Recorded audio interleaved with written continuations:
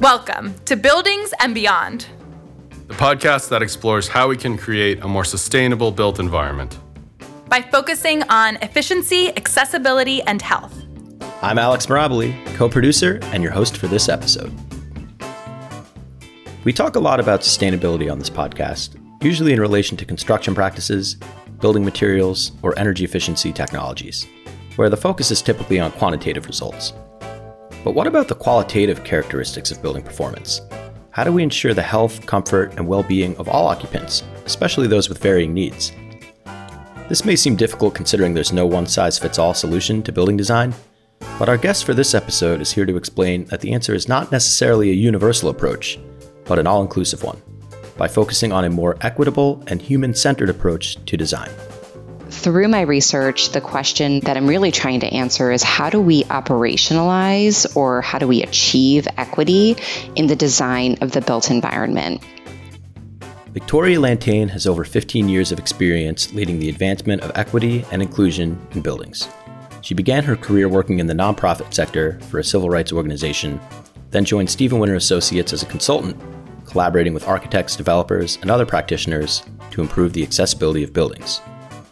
In 2018, Victoria left SWA to pursue a PhD in design at North Carolina State University, where she conducted extensive research aimed at improving our understanding of how design impacts the physical, mental, and emotional health of building occupants. This year, as Victoria nears the end of her PhD program, she rejoined SWA as a principal, leading a new research initiative centered around equity, inclusion, and health. I start our conversation by asking Victoria why and how she's adopted an equity lens in her work.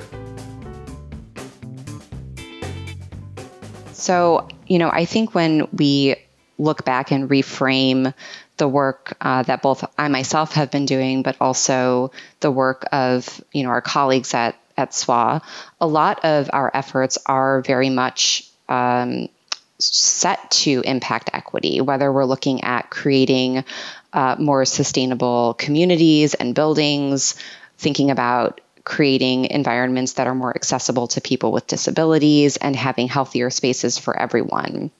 And so, certainly it was a very natural progression to explore the ways that my own portfolio can support equity.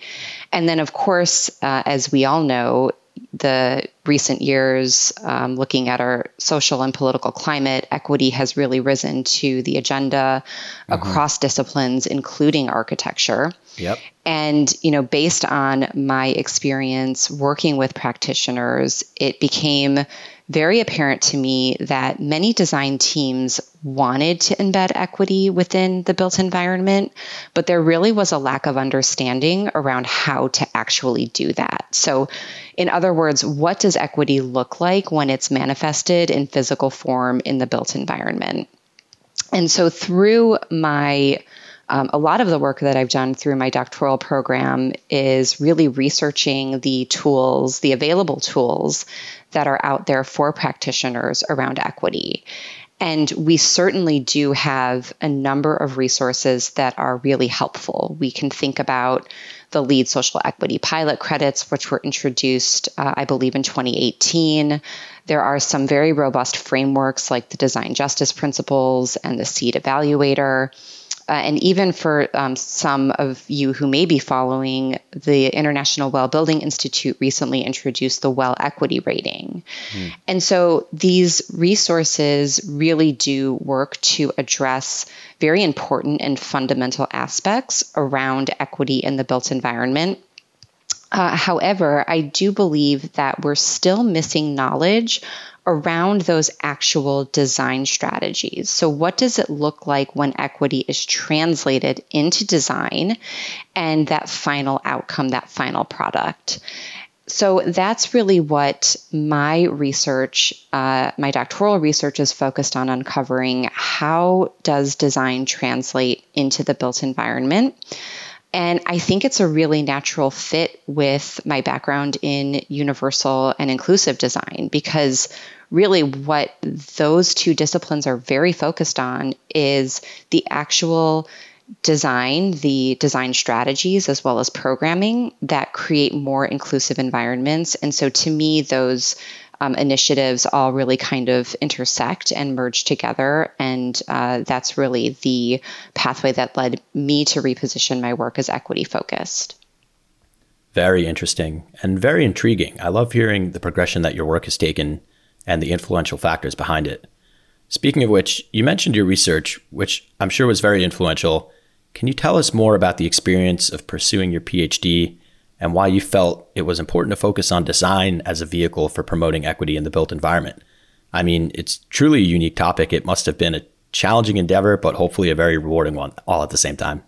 It has been a long journey, but it's been really rewarding and so interesting to really wake up every day and throw yourself into something that you're really passionate about and you just want to learn more every single day. So I feel really lucky that I chose a topic that continues to engage me and inspire me. So my research is very much centered around equity. And to your point, something that you said is really important, which is a lot of people are looking at equity in the built environment, and that's right. You know, we see resources today that often center around stakeholder and community engagement processes, looking at fair operations and management policies being set, things like DEI programs, even looking at fair labor and wage standards for teams and contractors that you might partner with throughout the design process. So all of these are incredibly important and certainly very much part of the process when we're looking at equity in the built environment. My research really aims to tap into what I think is a little less explored, which is the actual design strategies that come out of these very equity-centered processes. So through my research, the question that I'm really trying to answer is how do we operationalize or how do we achieve equity in the design of the built environment? And so to answer that question, I've adopted a qualitative case study approach that aims to explore the design process and outcomes of 4 projects that were all developed through a highly community engaged approach that each adopted an equity lens within that process. And so would you like me to share those projects? Absolutely. Oh, okay. So the 4 projects are, the first is the memorial at Harvey Milk Plaza, which is located in San Francisco. This is a memorial that is very much centered on LGBTQ plus inclusion, and it is not yet built, but it is in process. So it's in kind of the design stage right now as we speak. The Women's Building in New York City is another project that was unfortunately never fully realized. However, the concept design was developed several years ago, and there's much to learn around how gender equity and designing, really putting women at the forefront of design. There's a lot to be learned from this project as well. The third project is the Wing Luke Museum of the Asian Pacific American Experience, located in Seattle, Washington. And the fourth is Norman Sims Elementary, which is an elementary school built in East Austin, Texas, that serves predominantly Black and Latinx students. And again, each of these projects were really co-designed. It's almost a disservice to say that they were just community engaged designs. They were really equal power sharing, equal approaches to the design of these projects. And so through my research, the methods that I'm using for data collection center on interviews with both practitioners, so architecture practitioners, as well as key members of the community that were part of this design process. And so really what I'm hoping to do is pull out, what were these goals that had arisen from the process? Were there shared commonalities? What was important to the community when these projects really adopted an equity lens? And then the second part of that, more importantly, is how were these goals achieved in the design of the built environment? You mentioned some things that you hope will come out of this, but have you noticed any key themes throughout your research as a result of the equity-centered approach to design? Yes, absolutely. I'm noticing key themes, and I'm really happy that I am. So it's really quite interesting because in case study research, oftentimes you really want to pick projects that are similar in nature. Perhaps they're all a K through 12 school, or they'll all be a memorial project, or they'll all be a commercial space. And I kind of went my own path here and chose projects that were all of a different typology. And I did that really concertedly because I wanted to understand if the actual project type impacted our approach to equity. Can equity really, what's the word I'm looking for? Transcend project typology, right? When we think about this. So I was really happy to see that, and I am happy to see that many themes are emerging, particularly around goals. From each of these processes, the community has cited things like wanting to feel safety, feelings of being safe, representation, visibility. The community really wanted to see themselves in these projects. Having autonomy when you're in that space and using the space. And then these really interesting aspects of maintaining history and legacy, storytelling, celebration. And so these were goals that I'm finding are common across almost all of these projects, which is really interesting. Even though they're different typologies, the goals are still the same. Yeah, even though they're different typologies, the goals are the same. That's really fascinating. Yeah. Okay, in addition to reoccurring themes, are you seeing any specific design strategies? If so, can you share some examples? I'm sure some of our listeners out there, many of whom are designers, will appreciate hearing those. Yeah, I am seeing specific design strategies. And it's interesting because initially when I embarked on this case study research, I had anticipated seeing common goals, like the goals that I just shared. But I assumed that the strategies for achieving those goals would be different, predominantly because we're looking at different communities, different, needs are reflected. And so I was anticipating that those design strategies would vary, but goals might be shared. But interestingly, I'm actually seeing some themes around design strategies as well. And as an example, I mentioned that this idea of representation was shared across all 4 communities in all 4 projects. The community members wanted to see themselves reflected in this project. And while the projects have various ways that they've achieved that, there was a central design strategy which included having an art exhibit, or either rotating or permanent art exhibit, that reflected whatever was appropriate for that community involved. So whether that was telling about a history and legacy, whether that was showing multiple members of the community, like for example, with the Harvey Milk, the memorial at Harvey Milk Plaza, it was really important to have representation from, not simply gay white men, but we're looking at history and culture of lesbians, the trans community, people of color that identify as LGBTQ+. So it was really important to have that intersectional lens represented. And the team talked each individually how important in a rotating art installation was in making sure that those pieces were represented. And that was something that I saw across each of the projects. That's great. Another aspect of design strategy that was shared was this idea of historic preservation. So keeping components of an existing project, and I should have mentioned that up front, that each of these projects are a renovation project. So it's taking a structure or a space or a part of a community and re-envisioning it into, in most cases, a completely different use.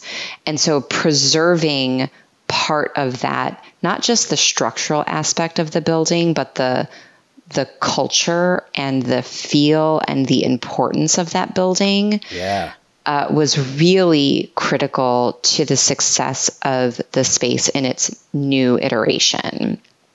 And as an example, the women's building, which was worked on by Deborah Burke Partners in collaboration with the Novo Foundation and a consortium of community members, this is a space that looked at transforming a former women's correctional facility, which was prior to that a YMCA. Wow. And so this is a building that has a lot of history. And so in the design process, the advisors were saying, we want to keep aspects of this project. We don't want to lose it all because, it's important to carry on that legacy. And so the team talked a lot about preserving a cell that was part of that space within the women's correctional facility and keeping that not necessarily front and center to the new building, but within a space that people could go and visit if they wanted to re-experience or relive or learn about that part of the building. I imagine. And so, sorry, I didn't mean to cut you off. No. I imagine a really important component to equity is identity, and a really important component to identity is history. And although this is certainly a bold example of historic preservation, it truly demonstrates the impact that the design of a space can have on equity. Absolutely. And it's really powerful. I'm just relaying the great work of the team secondhand, but it's really remarkable to hear them talk about this importance. And so that aspect of historic preservation, not only structural aspects, but, artwork or cultural pieces that made their way to the new form of that building was something that was common throughout. So again, we're seeing these, it's not necessarily the same exact, it's not always going to be preserving, X piece of the building, but these concepts of historic preservation and why we're embarking on historic preservation is a shared commonality. And so I think ultimately what this tells me is that there are components that we can pull out as thematic that run across these types of projects.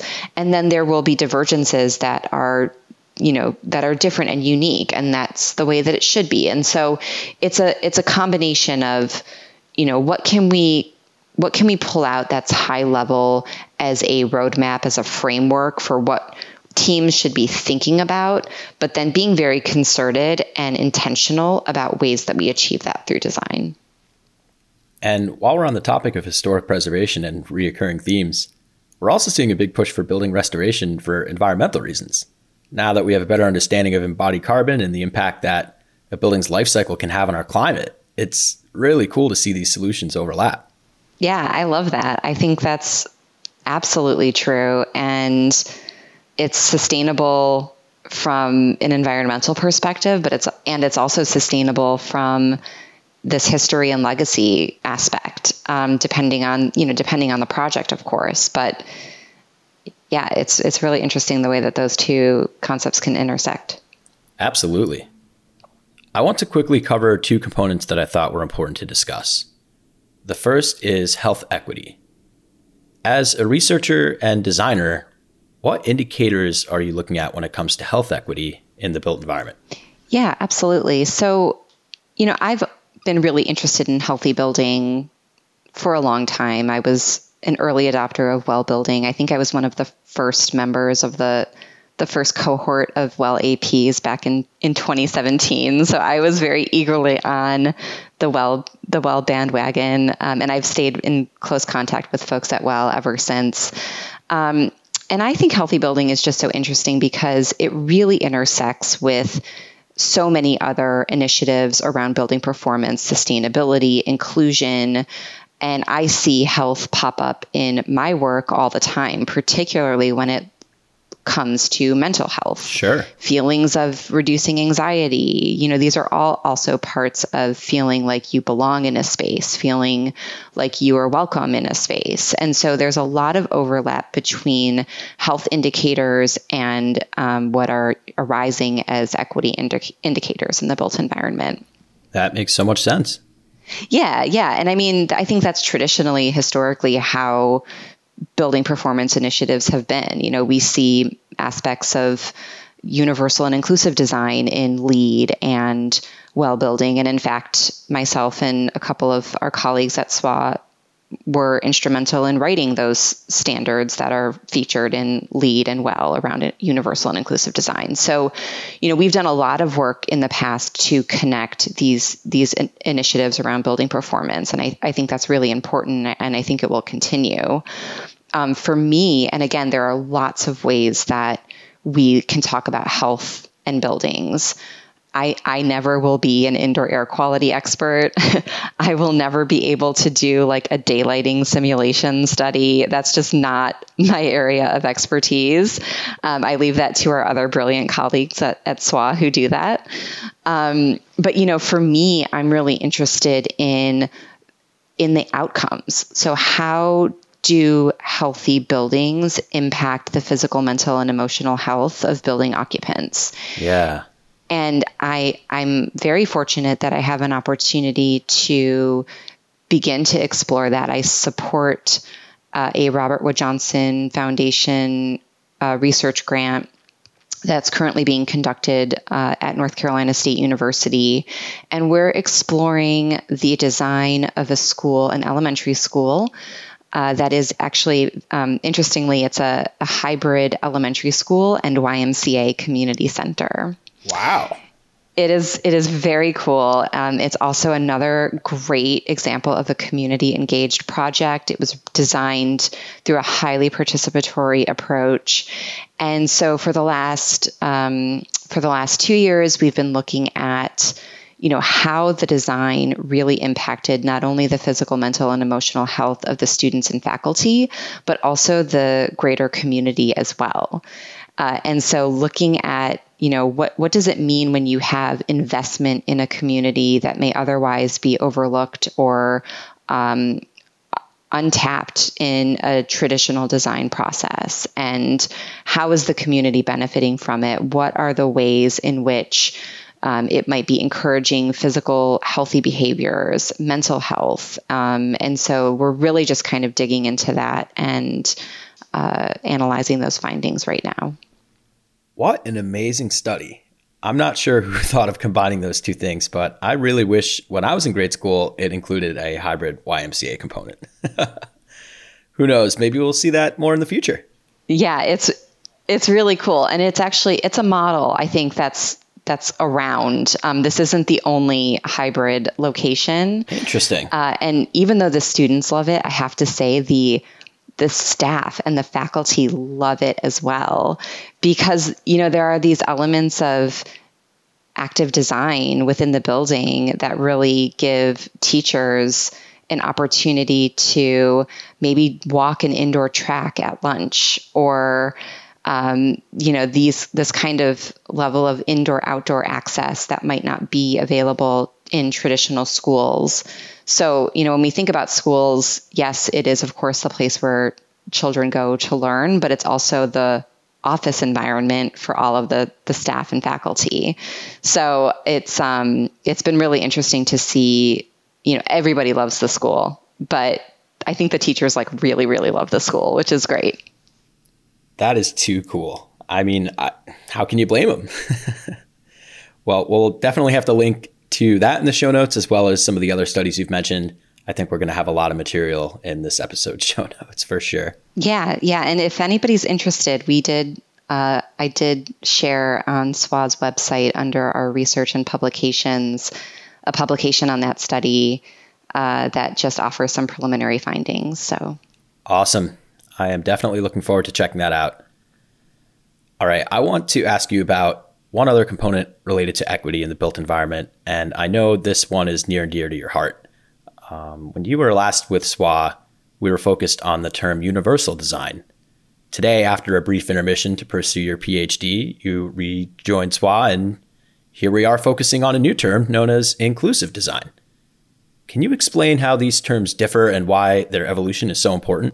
Yeah, absolutely. It's a great question. Thank you for asking it.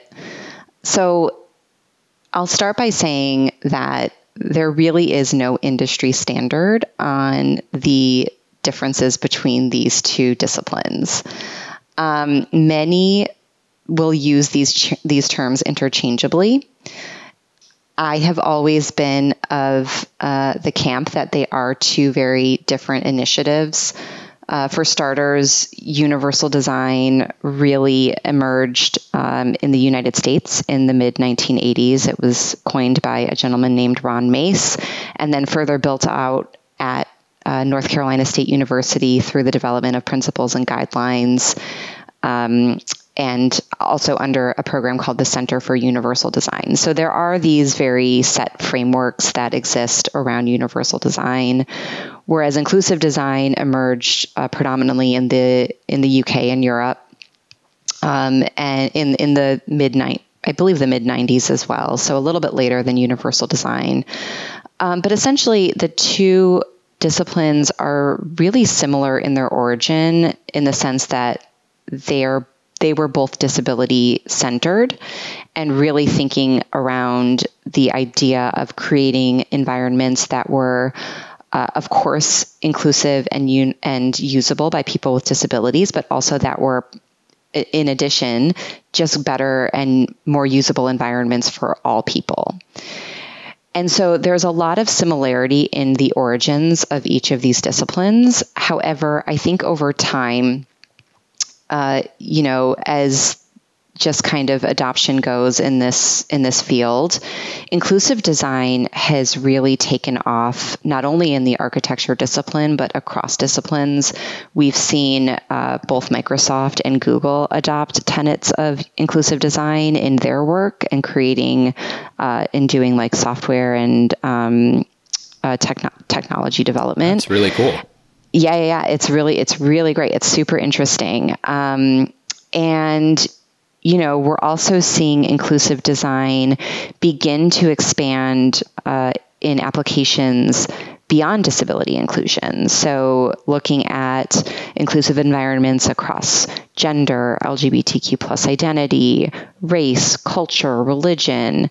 And these were certainly aspects of things that we were looking at back when SWA was leading a universal design effort. We have always positioned universal design as a pathway to creating inclusive environments, both for people with disabilities, but then also other personal identities as well. However, when we're thinking about really repositioning this work as equity work, and we look at universal design, this is a movement that is rooted in a theory of universalism, not surprisingly. But what this is really saying is that there's one design that can work for all or the majority of people. And this kind of approach is almost counter to an equity lens, when instead of creating for the masses, we want to really focus on elevating those voices and needs that are marginalized and underrepresented. Yeah, the term universalism doesn't sound too inclusive to me now that you frame it like that. It's an important distinction for sure, so I'm glad you were able to define the two. Yeah, and this is not to say, I still write a lot about universal design. I still, I've got a lot of respect for thought leaders and proponents of universal design. I think it's really important, and I think that there are projects where universal design is a pathway and a great pathway. And so it's certainly not a one or the other, but we've at SWA have adopted inclusive design as a pathway forward only to align and support our equity-driven mission. Got it. That's definitely a helpful explanation. So when you refer to inclusive design as not necessarily disability-centered, you're suggesting that we need to account for all things, such as gender, culture, religion, etc., all aspects of individual identities. That's what designing with an equity-centered approach is all about. Does that sound about right? I think that's a great way to sum it up. Absolutely. I think it's really interesting because when we talk about design strategies that are focused on equity, and you'll even see this in a lot of resources that exist today, we have a lot of strategies that are emerging around disability-focused design. Looking at neurodivergent design is really becoming popular, as it should be. Yeah. We're looking at mental health, anxiety reduction, things to alleviate depression, access to nature, natural light, all of these strategies that have been proven to impact mental wellness. These are incredibly important and absolutely should be part of every project and should be considered. But again, we're missing these design strategies that focus on, what does it mean to design an LGBTQ plus safe space? Right. And through my research, looking at a project like the Memorial at Harvey Milk, we're seeing actual design strategies that support LGBTQ plus safe spaces, right? So it exists, and those should be pulled out and may or may not be appropriate for every project, but certainly a framework of some sort can be helpful to practitioners. And I don't know that I mentioned this, but ultimately that is the goal of my research, to develop a framework that can be used both, if a team is embarking on a community engaged process, it can serve to support that community engagement piece. But then also, when we realistically look at our industry, the majority of projects today are built without any type of community engagement, whether that's because there's a lack of budget, there's a lack of interest, or maybe even there's a lack of understanding from architects that, to no fault of their own, may not be trained to conduct robust stakeholder engagement. True. So there are a lot of projects today that are not tapping into those community voices. And, is that to say that none of these projects should embed tenets of equity? I certainly don't believe so. And so a framework is a helpful tool to address that gap right now until we have a better solution to involving the community and end users in a more consistent and meaningful way. I couldn't agree more. And not only has inclusive design been an important component to your research, it's also becoming a more prominent service offered by the accessibility team here at Stephen Winter Associates. Can you explain what that offering means exactly and why it has the potential to have such a substantial impact on the built environment? Sure. So we are in the process of rethinking our approach to inclusive design. And really, we're putting equity at the center of all of those efforts. And much like we've been talking about so far, we know that in order to really support equity goals, we need to tap into the community that we're designing for.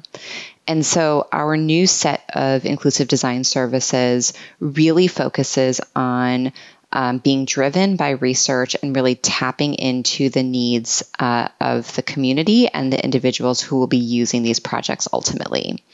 And so previously, our services were really focused on plan review, reviewing documents where we could comment on ways that the project could enhance levels of accessibility, or where we could address gender, age, culture, religion, etc.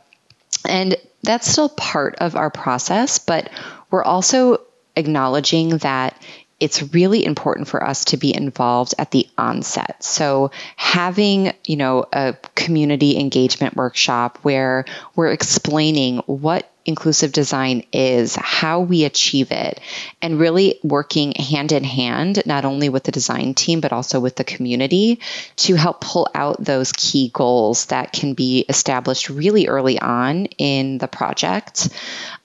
We've come up with some really creative ways to also tap into community thoughts and needs. So one of those is by doing a really wide-reaching survey where we're asking folks, what are your needs? What are your hopes for this project? What isn't working right now? What could be working better? And so we're even able to get input outside of a smaller working group to even as far as the entire community, depending on the needs and wants of the client. And so really by framing the importance of tapping into the community up front, we're basing our recommendations that really are reflecting what the community tells us is important for that space. And so it's a really different approach than we were able to do in the past, not because we didn't want to, but I think because we were just in the early stages of developing, our own expertise and our own, approach. So certainly it's a complete reshape and we're really excited about it. And we're, definitely looking forward to keeping everyone posted on those projects as they complete. So now that we've discussed some of the key components that make up an equity-centered approach to design, I'm curious, how does it feel that your research and development on this topic is finally materializing shortly after rejoining SWA? And is it a coincidence? It seems very fitting for a variety of reasons, but I'd love to hear your thoughts on it. I love that. I don't know if it's a coincidence. I think it is a very concerted decision to rejoin SWA. As you know, the firm is a wonderful place to work and also has really an unparalleled reputation leading building performance initiatives really across the country. And, when we think about, I really thought about where would be the right home for my research and for these initiatives that are really just burgeoning and emerging at this time. And I think that the work that SWA has been doing over the last 50 years, we just celebrated our 50-year anniversary. Oh, yeah. But I know, yeah. But, I think that the work that the firm has been doing has demonstrated tenets of equity. And so I'm really excited to both support the work that the firm is doing and then also perhaps bring in a new lens to exploring equity in the built environment and how that relates to building performance. So to me, I think it's a natural fit. I'm really thrilled to be back. And I'm also really excited. My first stint was in the DC office, and now I am in the New York office, which is really exciting. It is really exciting, and it seems like the perfect fit. I have one final question for you, and it's one that we like to ask all of our guests. When we have you back on the podcast in 5 years, what will we be talking about then? I think in 5 years, I hope that we're not talking about how we achieve equity in the built environment. I hope we're talking about how we know it's important to embed equity in the built environment. A lot of times we need in this discipline, we need the business case. We need to show why it's important to include sustainability. We need to show why it's important to have healthy buildings. And that's just part of the reality. And certainly right now, I think, anecdotally, we know it's important to embed equity in the built environment, but we can't really point concretely to why. And so this is really the next chapter for me is how do we measure the impact of equity in the built environment. And, certainly, and you said it really well, SWA has a deep bench of expertise in measuring quantitative aspects of building performance, energy usage, functionality, these really brilliant studies that are showing how buildings are better for the planet and for communities. And I really hope that my research will help to support and build on those types of studies. And particularly when we're thinking about equity and, inclusive design, the functionality may not necessarily be an indicator of success. It might be how a person feels a sense of belonging or feels a sense of pride, or someone showing up to their workspace and feeling like I can be productive here. So it's a lot of these kind of, very value-laden indicators of how buildings make people better and how they make communities better that I think, when coupled with the quantitative aspect that we are already capturing, is just going to be a clear pathway of, this is why together these concepts of sustainability, health, equity, inclusive design, accessibility, how when these integrate, that's really what building performance is about. And so I hope in 5 years, we're creating a new paradigm for design that's really centered on integrating these concepts of building performance, and that we're measuring how this is done and why it's important. And I think we'll be unstoppable. I couldn't agree more. Thanks, Victoria. Thanks for listening. As you can probably tell, we are thrilled to have Victoria back on the team. Her knowledge of equity in the built environment is unmatched, and thanks to her research, the impact of her work will likely span far beyond our firm. For more info, check out the show notes at swinter.com/podcast. Buildings and Beyond is brought to you by Stephen Winter Associates. Our goal is to improve the built environment. If you're on a similar mission, consider checking out our careers page. We currently have around 19 openings across our Connecticut, New York, DC, and Boston offices. We even have an open position in Florida, if you're interested. If you have ideas for episodes, suggestions for guests, or general feedback about the show, we would love to hear it. You can get in touch by emailing podcast@swinter.com. Again, podcast@swinter.com. Thank you very much.